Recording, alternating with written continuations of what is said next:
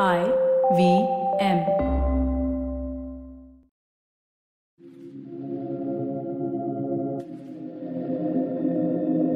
This is Audio Gyan, and I am your host Kedar Nimkar. Welcome to a deep dive into the minds of luminaries from the Indian creative world. Bade Ghulam Ali once said, if in every home one child was taught Hindustani classical music, this country would have never been partitioned.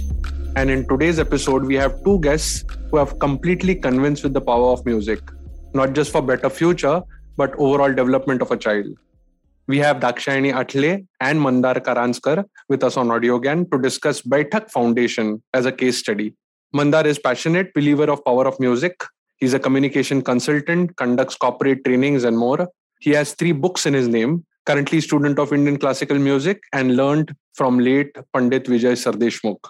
Dakshayani has multiple years of experience in working with not-for-profits, a law graduate from Pune University and later pursued her higher education from TIS in Mumbai. She's a trained Kirtankar and we'll speak briefly about it in the last part of the conversation. So welcome Dakshayani and Mandar to Audio Gyan, and it's a real pleasure and actually an honor to have you on Audio Gyan.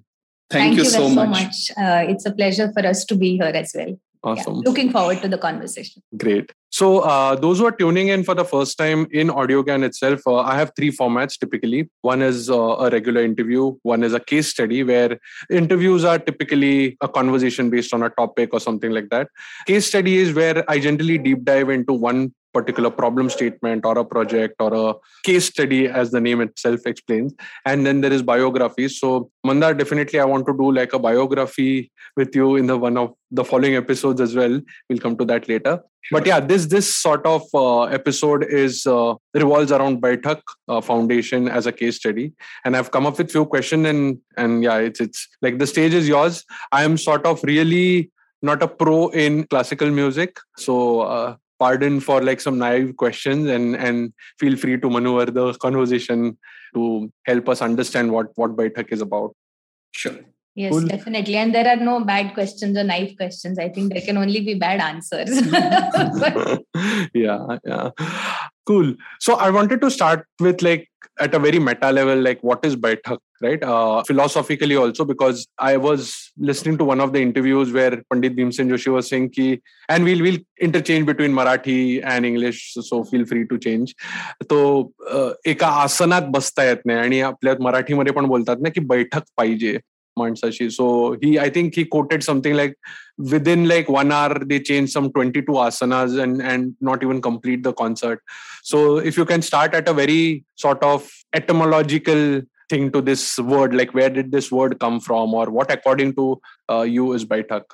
Yeah. So see, like my approach is, I try to answer things from how I experience them and how I look at them. So if we look at this word Baithak, for me, it actually means commitment. Wow. Yeah. So it manifests in our mind and in our body in different forms. But essentially, Baithak is basically what is, in a very simple word, commitment to something. It could be commitment to music. It could be commitment to reading something. It could be commitment to improve myself. It's like cleaning oneself. And now, what do you need? Like, if you're committed to something, the one thing is that you have to leave other things aside. Yeah, that's what essentially choosing something means. When I say, I choose this, I'm leaving aside many things which I think maybe are not important. I don't enjoy, I don't like, whatever it is. So when we say Baithak, first it is your mental commitment. I want to go deeper into this, or I want to improve myself in this. And then, of course, for that, you definitely need a physical Baithak. Now, for a runner, that Baithak could be running. Mm-hmm. So Baithak is not always sitting at one place, but Baithak is your ability of not getting distracted and pursuing what you are committed for. So when we chose this word Baithak, we realized that it's a very wholesome word. It applies to everything that we are facing today. Like we don't eat good food because we don't have Baithak. We don't have patience to select the grocery rightly, to cook it properly, to serve it properly. So, if you go to the bottom of every so-called problem that we have, it's actually a lack of Baitak. And same applies to music. Whatever we are saying, some things are not good with this field or whatever, things could be better. I think Baitak is one thing, which is sort of a, Kabir says, 5-25 pakad mangao ji, ek hi dor lagaunga. So he says, if you have to catch many things, 5-25, you don't need those many ropes to catch them. You just need one rope, and that rope is your breath. Wow. So in the same way, this Baitak is that one rope, which can help solve many of our problems. And that's why we sort of chose this name. Interesting. And then can it be loosely called as also Sankalp? Because Sankalp also has a similar, when you fix on a one thing and then leave out the others, right? Yeah, but when you say Sankalpa, you have some idea of a defined path that you are going to follow, and you also have idea about what is your outcome going to be, likely outcome. When I say Baitak, I am not concluding, in this direction I want to go, or, all of that. So Baitak just means I can cut my distractions. Also, I feel that the word Baitak signifies the process also. It's not a state in that sense, actually. It's something that you do every day. So I find it very interesting that it is a process. Word speaks about a process, or rather to be in process is important than the outcome. So. Beautiful. Cool. So yeah, Dakshayani, to you, like, what is this foundation about and how did it come to be? Like, if you can just set the premise of what's sort of the corporate term, like there is this mission kind of a thing. Is there something like that? It has I believe it's a tagline, building artistic foundation. So can you throw some more light to it? Yes. I mean, we are still discovering this, by the way. The organization is constantly growing, I would say. I don't think we've stopped growing in that sense, conceptually as well. But I'll talk a bit about how we started. So we started just with a simple idea that we had music in our lives, both Mandar and I, in different forms. And we just felt that we needed to take this music to the students that we were working with. I was at that time working at a school. So we thought we need to take this to children. And then we also had a lot of assumptions or misconceptions in some sense, about the music that we liked, because we've always been told that classical music is not for masses. It cannot be appreciated by everyone. You need to have a certain background and all of those things. So it was a mix of all these things, a mix of wanting to do something for children, realizing that, children need music and they don't have access to good quality music or music education. Then realizing that, Indian classical music is also not accessible. There's something that needs to be done there. So we were just basically seeing a lot of these challenges and just very intuitively felt inclined towards doing something about it. And so we started off with actually just going and working with children. So it didn't start off as an organization in a sense. It started more as a personal endeavor. So we just started going to an after-school Teach for India center after our jobs. So we had our day jobs. We started going to the center on weekends. And we basically just started off with introducing music to children. And that we did by, singing film songs, singing notations, singing Saregamapa, trying to make our combinations, in groups, just trying to make it as interesting as possible for children. But at the same time, we were also testing some of our assumptions about music. So we designed the program in a way where we both would personally do these classes and interactions with students just to understand how do they receive this music, because it's definitely different from popular music. And so does that difference itself become a barrier in reaching children? So we started off with that. And very interestingly, we realized that there's nothing like that actually. These all assumptions are in the minds of adults, and children actually don't have them at all. They don't have that kind of distinction. The distinction is only in the sound. And if they like the sound, they will listen to it. And they did like Indian classical music. So it was interesting for us. It was a surprise that these assumptions were in our mind. And that's how we started. So after a year of doing this, then the next year we registered the foundation. We felt that, no, this needs to become more structured. We need to apply our minds to it and energy to it. And so we started off. And after, of course, a couple of mistakes, now we are in such a place where we have certain programs. So we start off with something called as Anubhav. which is basically giving students the exposure of Indian classical music. And music includes vocal, instrumental, and dance. So we do all kinds of nice. forms. Okay. Yeah, we go with that definition of Sangeet. Sangeet is Gayan, Vadan, Nritya. So we go with that. And a couple of these concerts that happen. So we write from Carnatic music, Drupad, Satar, Sarod, Santur, to Kathak, Odissi. So we do a mix of concerts basically in the first year, especially of our intervention, the first year of our school program. And that's called Anubhav. So it's just experience. We want students to start with experiencing the sound and experiencing the visual, experiencing the craft. So we start with experience. Then the second year in most of the schools where we work is Parichay. And Parichay is basically workshops. So just getting to know some of these things from close quarters. So let's say if we did a Kathak concert in the first year, we like to follow it up with say a Kathak workshop the next year. Depending on what, there are of course at all levels, we value student choices. So, we put up posters, students sign up. For workshops also, we take their preferences, which workshops they would like to do and all of that. But basically the next year is to get to know that art form, a little closely. So we do a vocal workshop, let's say, or an instrument workshop and all. So that's the second year. And the third year is basically what we call Talim. And Project Talim is basically like music clubs, it's teaching learning that happens. So it's like an after school music class that happens. Again, it's all choice based and all of that. And we keep a smaller number of children in a group.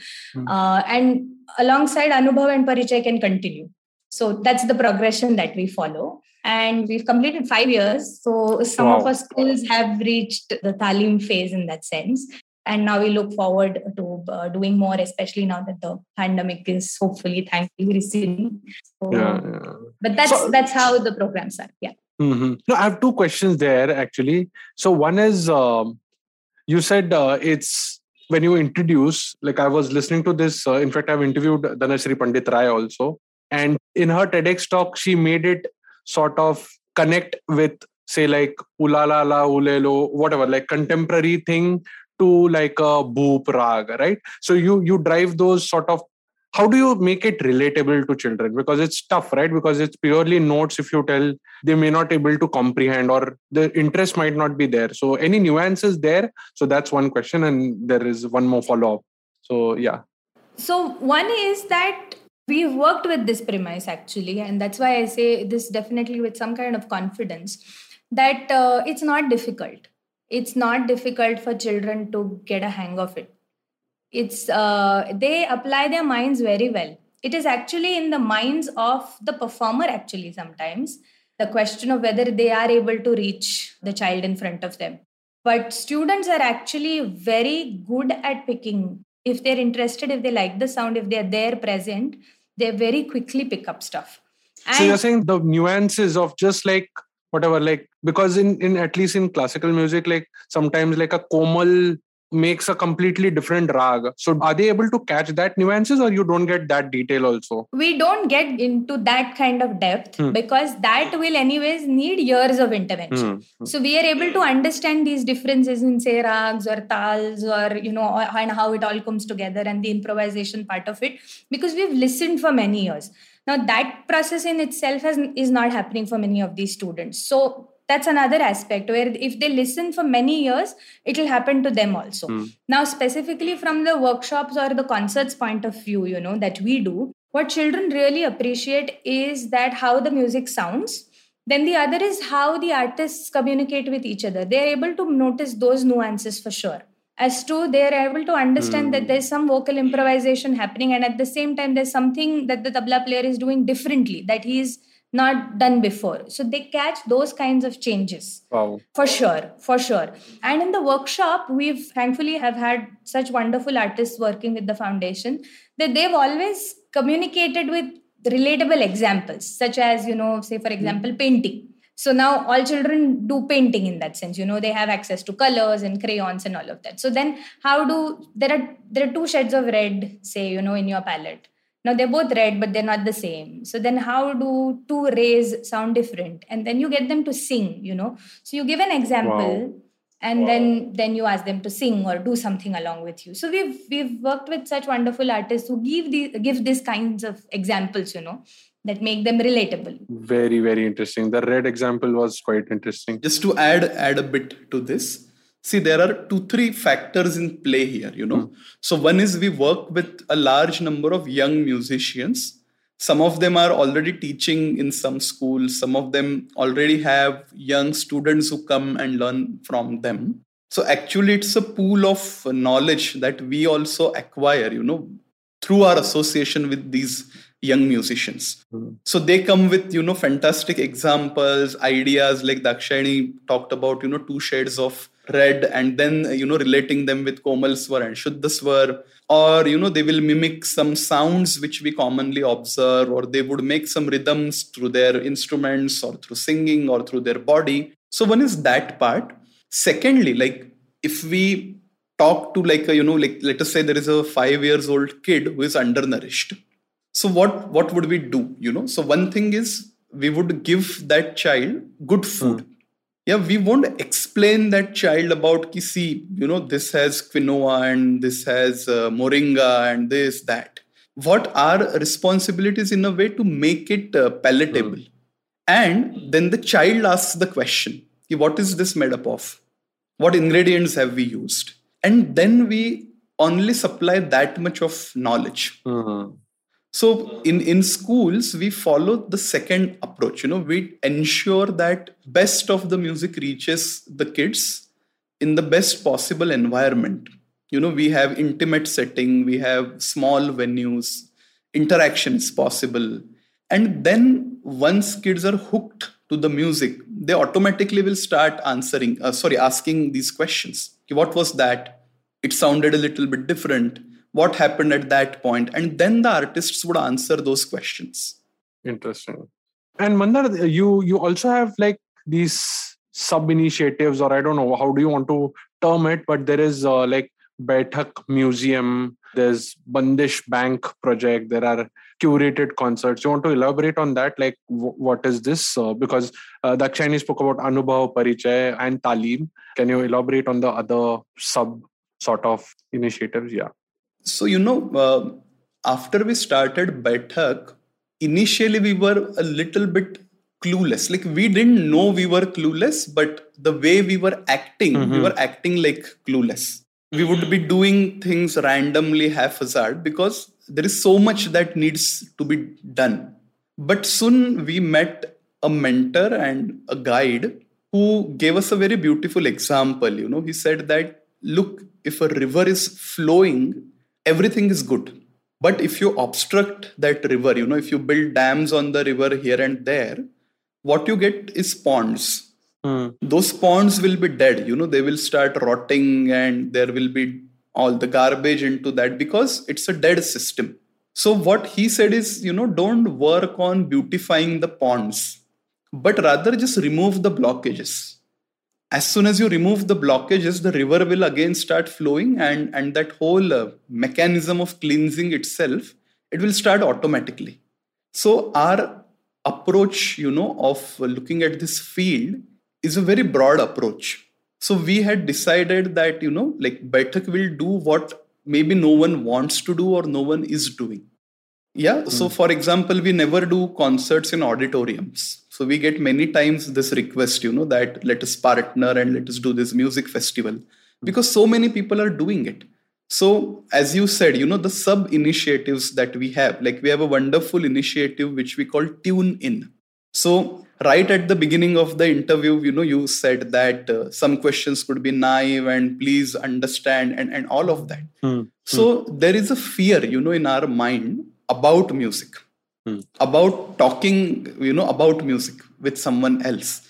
And it's very common. We know many friends, many elderly people, they are afraid to ask questions.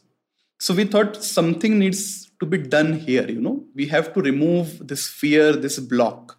So Tune In were very, very intimate appreciation sessions where we answer the questions. People are welcome to ask questions. So this is one initiative. Or archiving is a very problematic thing, in field of Indian classical music, because there are people who are hoarding recordings and, cassettes and spools of private concerts. So we have seen, many of these recording catching fungus and, getting permanently damaged. But the people who had them, they were not willing to share. So this was one part, where we again started working. We said, if you have anything that needs digitization, pass it on to us. We will digitize. We will give you a copy. And only if you allow, we will put it up on our website so that everyone can access it without paying any money.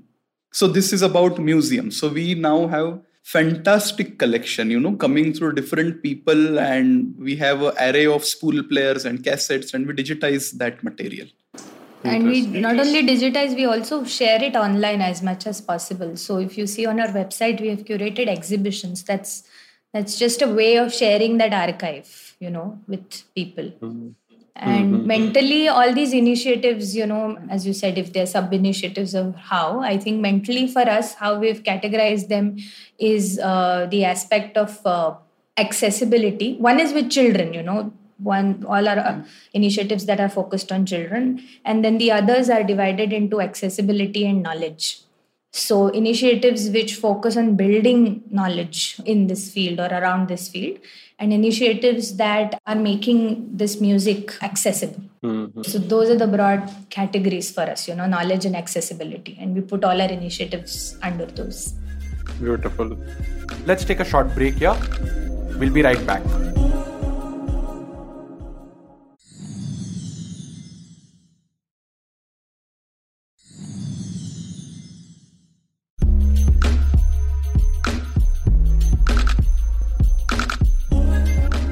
Okay, welcome back to the show. In fact, it's so wonderful because when you started Baitak definition, it also is is a process, and even in philosophy, you have this concept called as you don't. So there are two ways to reach the higher state of consciousness. Either you discover, keep discovering, or then you decide. I think that the mentor, I think, took the discovery path. Let's see how it unfolds as time goes along, right? Yeah. So how has been the response so far? 23 schools, I think 35,000, if I'm not wrong. How many children? There was a stats on your website. I forgot the number. But how's the response been? Like, what are your learnings so far? And how is this? Like, Dakshani, you spoke about it, but if you want to just elaborate on that, how are schools responding to this? Or are there any other private institutions which are sort of collaborating on this? So one is that I think as an organization grows, it surely, if you are on the right path or if you consistently just keep doing your work, I think that itself brings in credibility and support, in some way or the other. So with Baitak, we have seen that progression also, that now there are many, many more people who are sort of interested and who reach out and who want to collaborate. And so we are definitely in that space right now. But if you see, that's not exactly how it started, These programs were such programs which probably nobody felt that they needed. But once we did those, then there was a demand for it in a way. So we started from there. So we've done many teacher training programs. We've reached out to a lot of school leaders, convincing, in some way for them to take up this program. But it's really very heartwarming to see how they've realized and experienced the value of it very immediately, actually. So it's almost, we've had to do maybe 1 or 2 concerts or the Anubhav sessions, in these schools.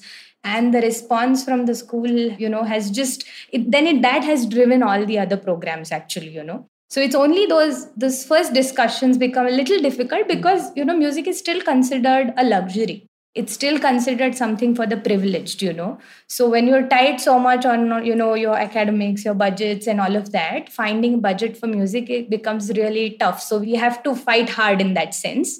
But it's only at the beginning, I would say. After that, once we do these programs, these sessions, they're very beautifully received.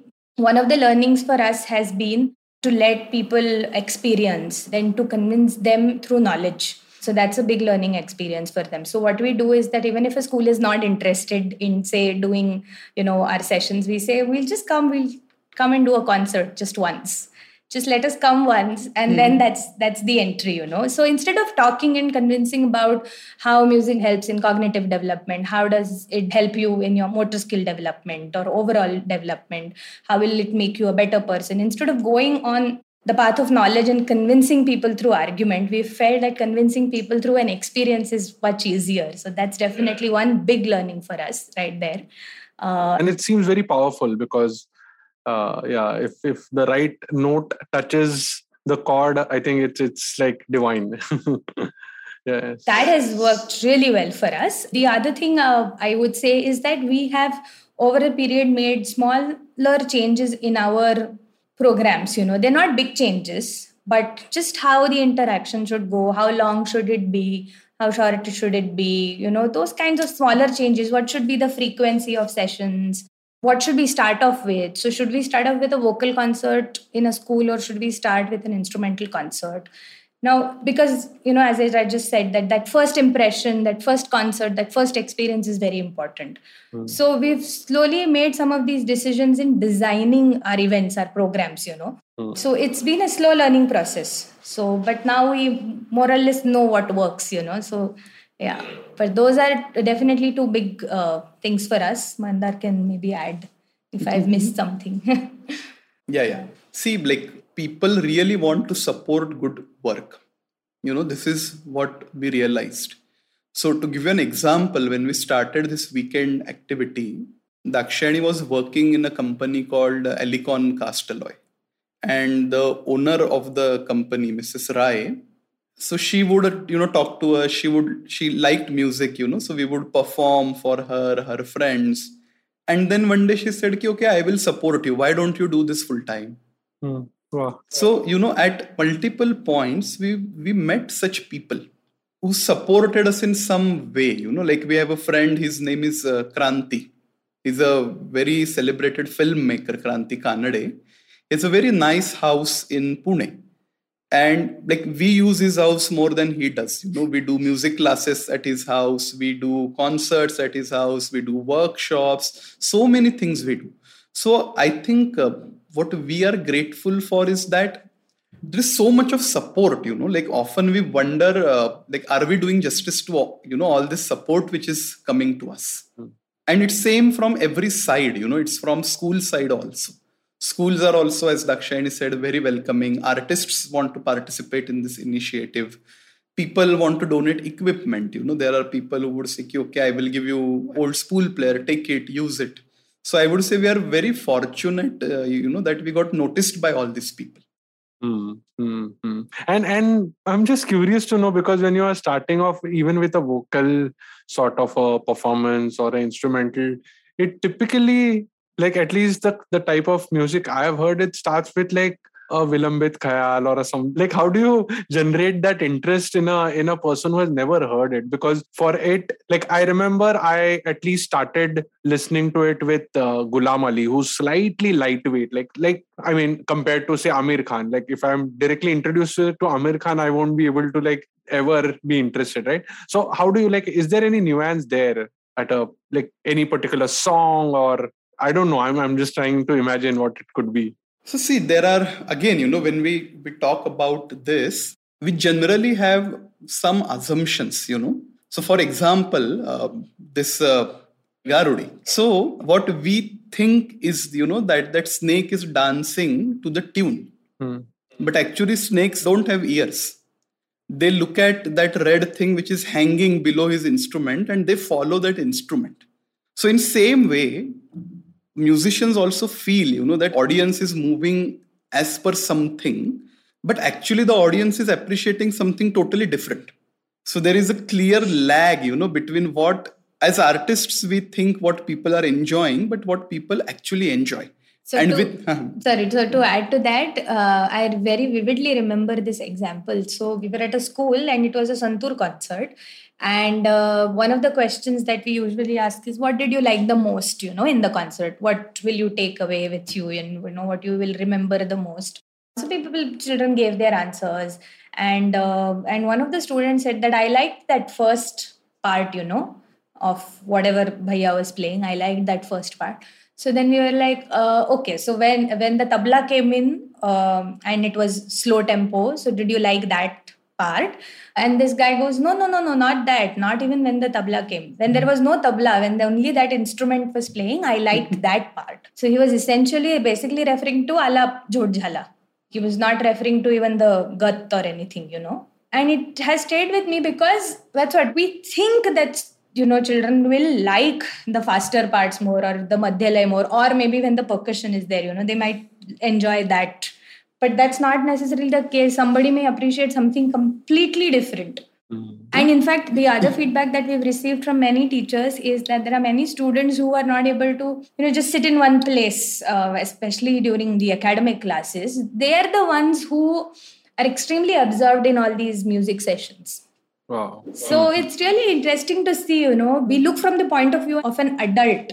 Yeah. And often, like, we also get hooked to slow things more than fast things. Like, for example, a carpenter who is working, very minutely removing small chips of wood, and we can watch it for hours.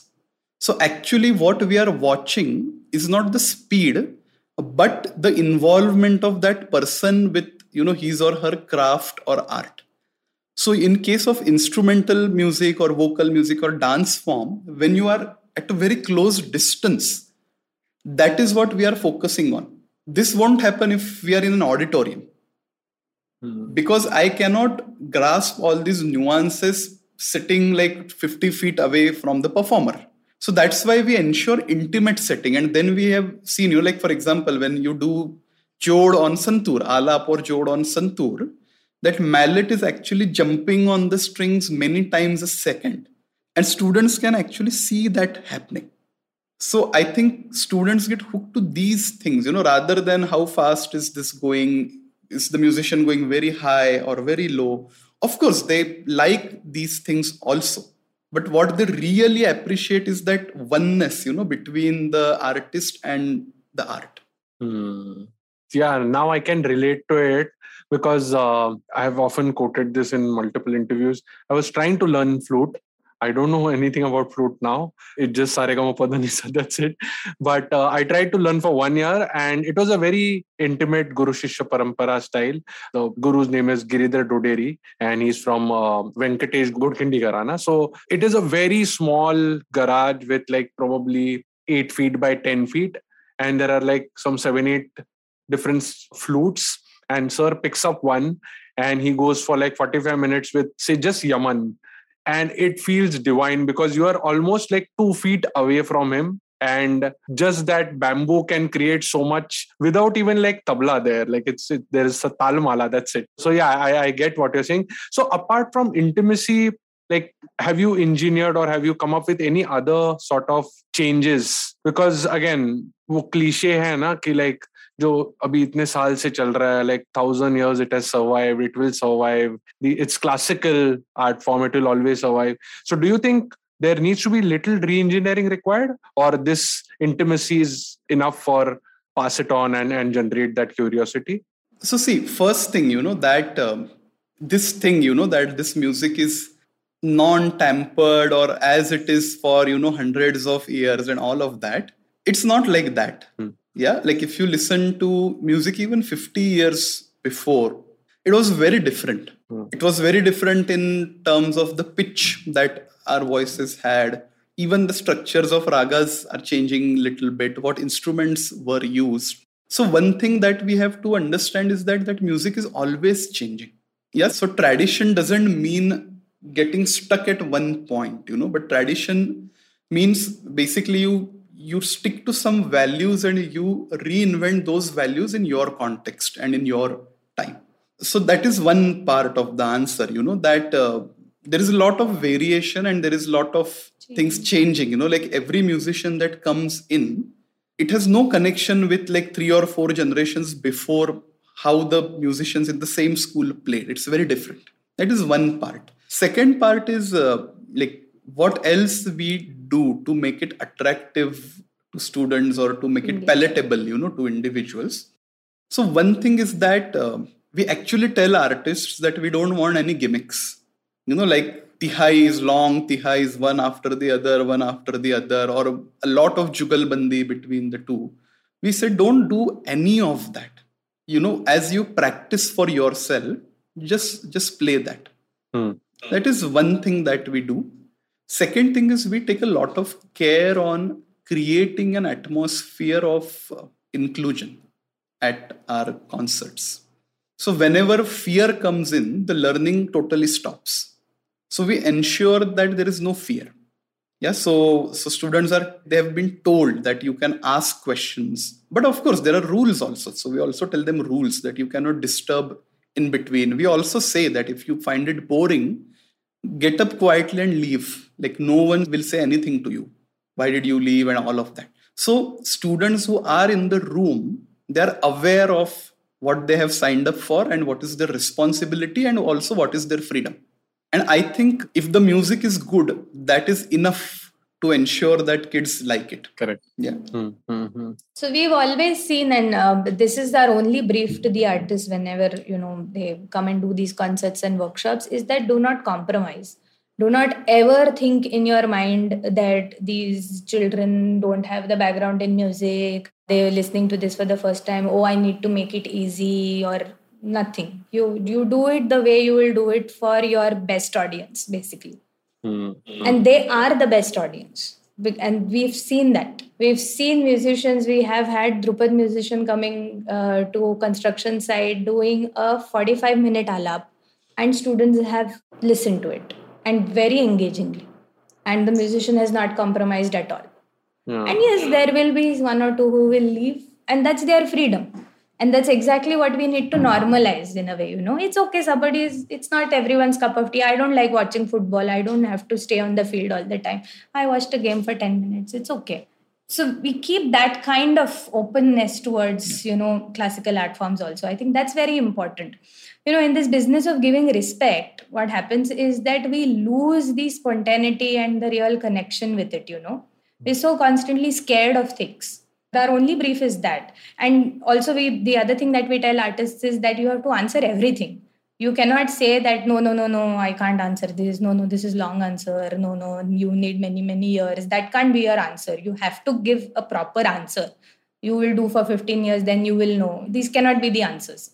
You have to explain why. 15 years, then why 15 years you have to explain. So just bring that honesty there in your performance and then it'll happen. So that's our only brief. And we've seen that more or less that has worked. I think I should sort of attend to learn few things, because in design, at least right now, I'm in that stage where if anybody asks me how to do anything, I think just do whatever you want, just do it for 12 years.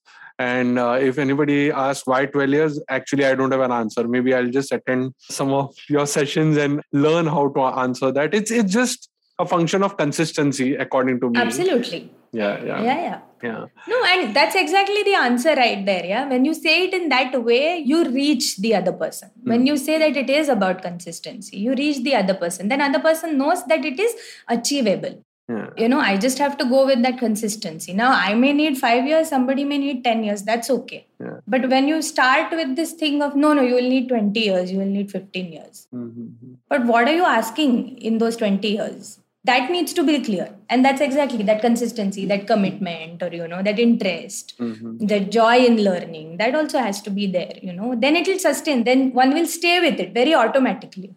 In fact, there are so many threads like right now going through my head. Yeah. So Mandar, I wanted to ask you about this thing that yes, Baitak is a progression. It's a way of sort of going through that flow, right? And if you say Anubhav and Parichay, these two things, yes, they introduce you.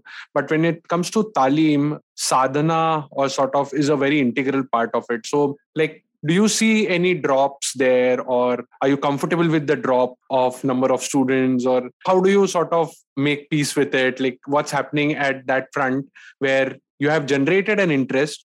I'll take a very sad example, but in the Indian context, what happens is a lot of UI UX, especially the field in which I am, there are a lot of people who are learning via mentoring, and then they are flying to Berlin and different parts of the world because there's great exposure and like good UI outside there. So it sometimes hurts कि यार यहाँ पे इतना like mentoring हुआ है, and India needs good design. So why are you flying outside? Where like I'm just drawing that parallel here. So what happens in Talim, and how do you sort of start making people sensitive that if you want to get into this, not in a purest sense, but it's a long-term commitment? How do those dynamics work? Yeah. So see, the fundamental thing, about which we are very clear is that we are not here to create musicians. So that's not our objective. That is a byproduct. Yeah. And we have a mechanism to support that byproduct, wherever we see a possibility. But what we essentially want to do is actually give experience of music to students. That is the thing, we want to use and introduce music as a practicing art form. So we make this distinction, that a performing art form versus a practicing art form. Like Hatha Yoga, for example. It's a practicing art form. I do it for myself. And I don't perform it on a stage. In same way, music is also a practicing art form. It became performing, at different points in its journey because of different reasons. But what we focus on is basically introducing music as a powerful tool to every student.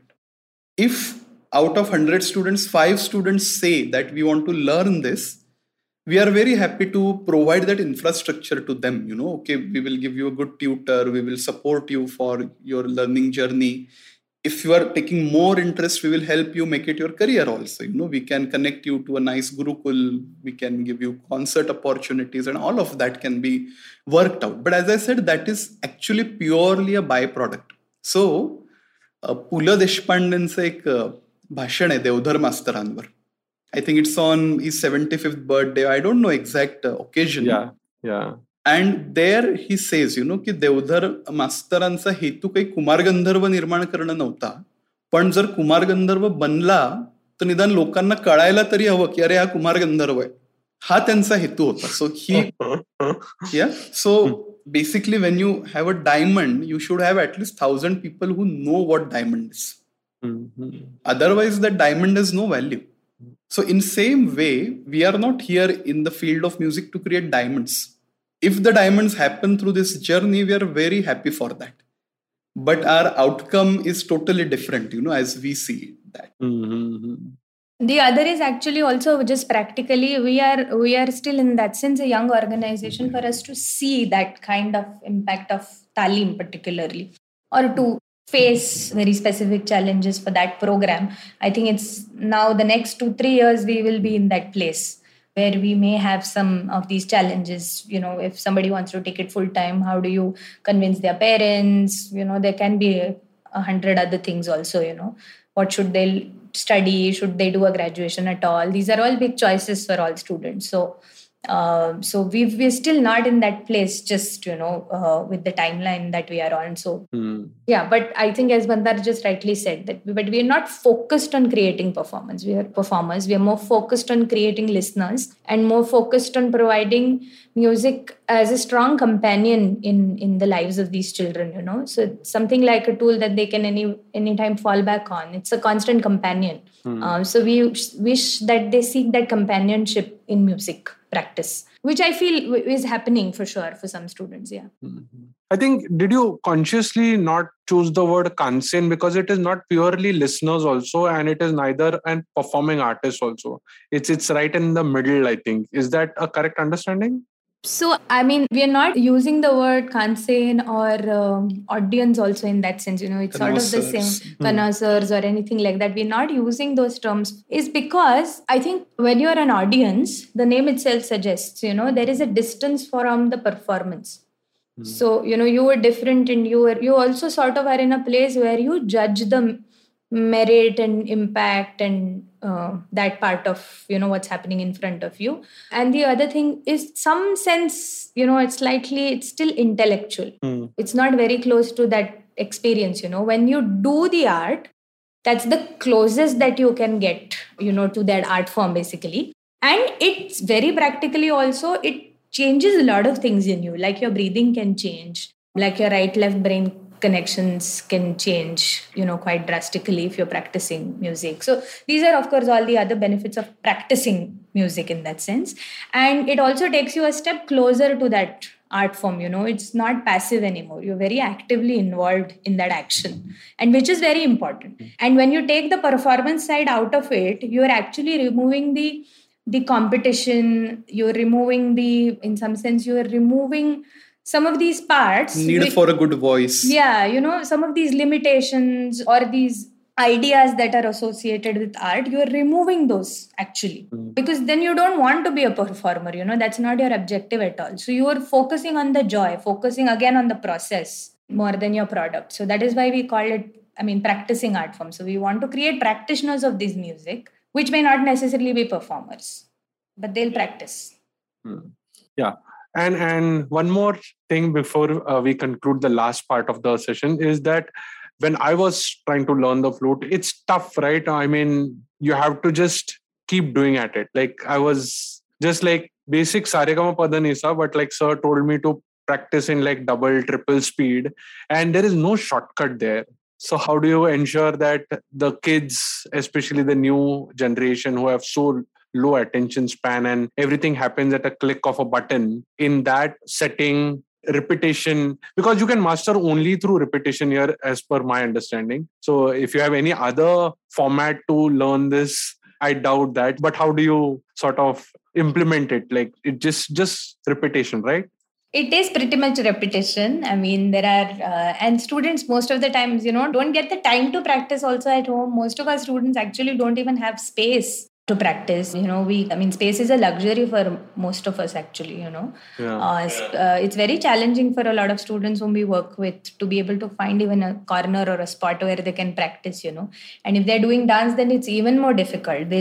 Just no space at all to practice. So there are those challenges, but... No, but in here, what I was trying to point out is, even if there is space, even there is some time, the sheer act of it is monotonous. It is not monotonous. It is monotonous if you don't understand it. It's like just same thing over and over again. So like, how do you build that confidence? Because those like maybe like few months of practicing, you haven't moved much, and that's typically with any classical form.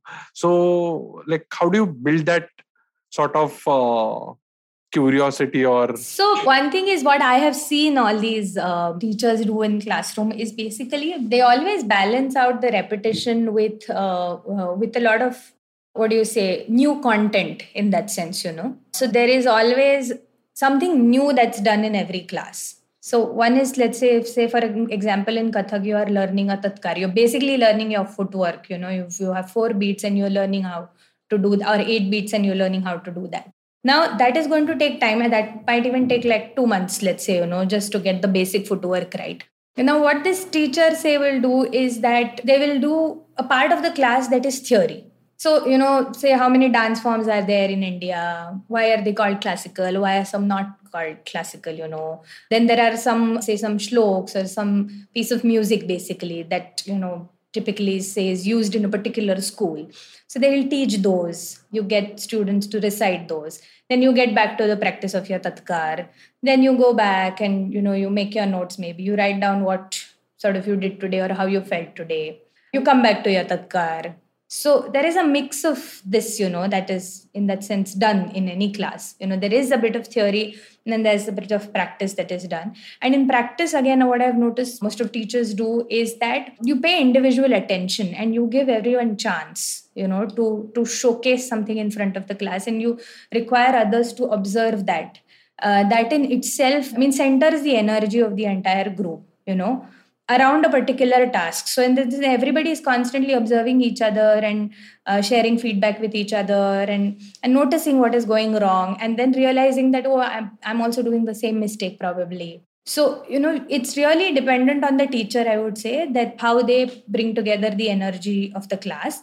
But I've seen most of our teachers do that very beautifully. Then they keep students on foot, So that happens. And of course, there are challenges. There will be some students who will get tired and they don't want to do it anymore, but you have to keep pushing them, sort of, And the other thing is, actually, I've never seen these teachers, say like dance teachers or even those teaching vocals. They're not sitting there. They're also equally participating.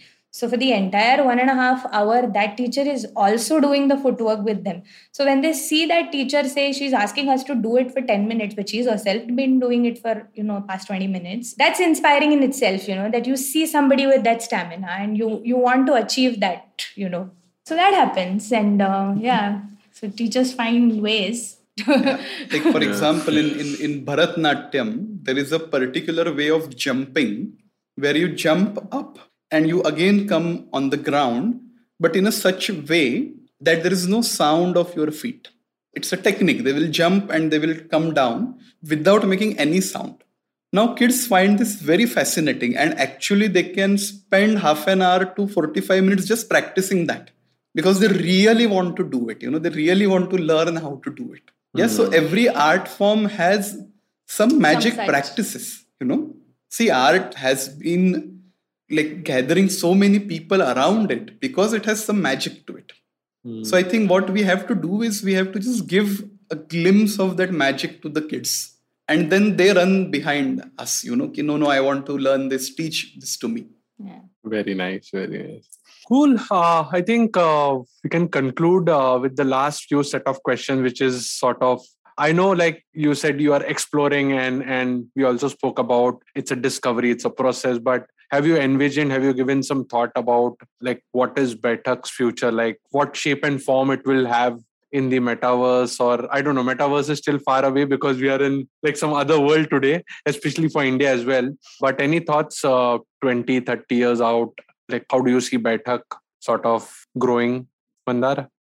Yeah, so see, I believe in the moment, So to be very honest, I can just talk about what is happening at this moment, But with Baitak, like one thing that both of us feel, that it will be a movement of people, a movement of artists, a movement of teachers, a movement of parents, a movement of students. So what we are sort of trying to create is a model where, we take care of everything. Okay, funding part is sorted, school part is sorted, artists sorted, logistics sorted. So see, this is the model. You want to replicate it at your place? Tell us what is missing, and we will just help you find that part and you are on your own. So we want it to grow in that way, that like musicians in probably every town will say, okay, I want to have a chapter of Baitak in my community. Yeah, so that is what. But as I said, we can't say what will happen. It might be much bigger than this also. We don't know. Correct. Yeah, in fact, I want to go back to the earlier question. When you said magic, I remembered Pula Deshpande in one of the speeches, he was saying ki Ajkal 20 rag ghokayla laवतात. They might know the history, but they don't know the mystery behind like one rag also. So yeah, the magic part, I could sort of connect. Yeah. And Dakshayani, like I wanted to ask you about the Kirtankar part, which I started off with. Can you elaborate a little bit on it? Like, are there listeners today? What's the scene like? If it interests, maybe we can do like a separate audio GAN session on it because it's a very, very beautiful art form. So, but yeah, just a quick glimpse. And how does it help Baitak in any way? Do you see parallels? Do you see inspiration driving from here to there? Or yeah. So, it's a big practicing community. Again, there are many who do kirtans, who perform, who go places, with this art form. So it's very much alive in that sense. However, it's alive in a, how can I say that? It's very rigid in some sense in its format, in its content, and in its delivery, in just the way the form works, sort of. So in that sense, it's very organized. So my endeavor in that sense with this art form has been to sort of broaden that horizon, to say, let's say, basically talk about subjects that are not spoken through that art form. So like, we've done kirtans on Ramakrishna Paramahansa, on Hari Prasad Chaurasia. So is it possible sort of, to open that space basically? So I try to do that. One is that. The other is I don't adhere to many, many tenets of the form in that sense. I do follow a broader structure, as in how it's presented, की पूर्वरंग असतो, उत्तरंग असतो, मग आपण नमन करतो सुरुवातीला, किंवा अशा सगळ्या गोष्टी मी करते. But what I make sure is that I also follow a style and I speak the way that I really want to communicate, and not something that I don't like or I don't possess, which is in fact how otherwise one would see popularly kirtans happening. There's a bit of drama to it, which I'm not very comfortable with. So then I avoid doing that. So that's where I come from. The connection I have seen with, say, classical music, or how it adds to, what we are doing, it's really very strong actually, because classical music is very integral part of kirtan. So all that we sing, Abhang, Ovi, Arya, Sakhi, je kai ami gato, all that is set in Indian classical. In the sense, there's always some rag that the bhajan is based on. There's always some kind of melodic line that you use, say, for the gajar part. So there's this deep connection with classical music. So, and I feel that kirtan is actually, and has been actually, the more accessible form for masses, because it sort of happens in temples, it happens in the, गावाच्या जत्रेमध्ये होतं. So its location is such that it's more accessible. Yeah, and the subject and the content also is slightly relatable. Like, Correct. So what happens is that becomes an entry point for many people. In fact, a lot of classical musicians, until very recently actually, have been from families who've had some connection with kirtankars, किंवा काहीतरी हरिकथा आजोबा करायचे, आई करायची. And then, slowly the next generation has gone towards Indian classical music. So there is a deep connection. There's a connection like that with Natya Sangeet also, actually. Because that's the entry point, and that's the one that's accessible to the masses more than classical, And that adds to the work that we do also in some sense, because it just helps you understand what is that reaches people, because some of these art forms have employed tunes, notes, rhythmic cycles, which are, as you had, some of your first questions were, is that how do you make it palatable? So there are some of these structures indeed which are more relatable, and you will find the use of these in kirtan or in bhajan or in such kinds of forms, So that's a good feedback system actually for you to know that what works, with masses in that sense. So yeah, it does help. But I am a very different performer from the, I think the traditional way it's done, I still follow the format, but a lot of things, I've changed a lot of things. I don't do the usual stuff. So yeah. Got it. Cool. What sort of reach right now? You guys are sort of in Pune and other parts of the country, or it just, have you explored other schools in other geographies, or what's the state like?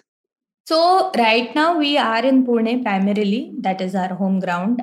We did a pilot in Delhi. So we're exploring whether Delhi is possible. The pilot was successful. We'll see how that goes. We are also in Solapur. We've completed our pilot project in Solapur, and we are very much looking forward to the next year in Solapur. So Solapur for sure. The other exciting thing for Baithak is that we are soon hopefully coming up with a rural center closer to Dapoli. And once that happens, we hope that we will be able to reach some rural schools, because till now we've always worked in urban, semi-urban locations. So this will be a new experience, but I'm guessing that will take some time for the center to come up and it to grow. But yes, we'll definitely look forward to growing in some rural locations. Yeah. Cool. Any concluding thoughts, Mandar, Dakshayani, anyone? Just for the listeners, want to? Yeah. So see, when we look at this whole initiative, our initial goal, when we sat, okay, we have to do something, let's start something and all of that. Our objective was, that we should at least do 3 concerts every year, and we should at least work with 2 schools. But what we realized is that we have already outgrown that initial dream by many times in just 3-4 years, So what we learned from that is, that we should never operate out of insecurity. Because, most of the times we have these targets, and then targets make you run. You have to do many things just because you have targets.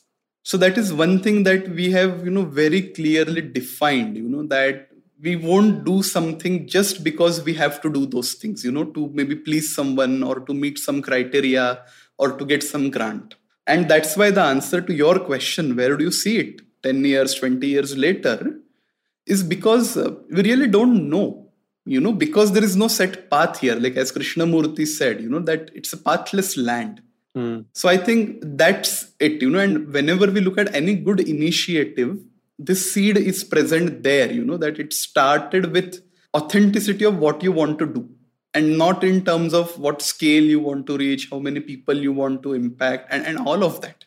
These things happen automatically if you stay true with your seed, and that's what we are trying to do. Beautiful. I think I'm going to borrow a lot of words if I have to give in to you about AudioGyan. It's the same, but you have sort of articulated beautifully. Cool. I think this is a good note to end. Thanks a lot for giving your time. All the best to Baitak Foundation, and would like to have you guys again on AudioGyan, maybe on a different topic. There are a lot of things I've noted down which can stream into much longer conversations.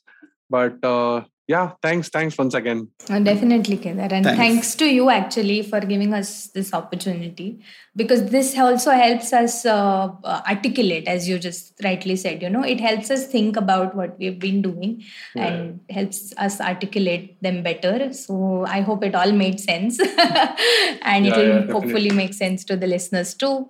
So, but we are very deeply thankful. Thank you. All the best. Yeah, all the best to you. Thank you. Bye. And that's it from today's Gyan session. For show notes and more Gyan, visit audiogyan.com. If you like this podcast, please don't forget to check our other interesting podcast on IVM Network. You can listen to us on IVM Podcast app, ivmpodcast.com, or any of your favorite podcasting apps. To stay tuned, follow us on Twitter and Instagram at IVM Podcast. And if you wish to connect with me, I am at AudioGyan Moments on Instagram. Until then, take care.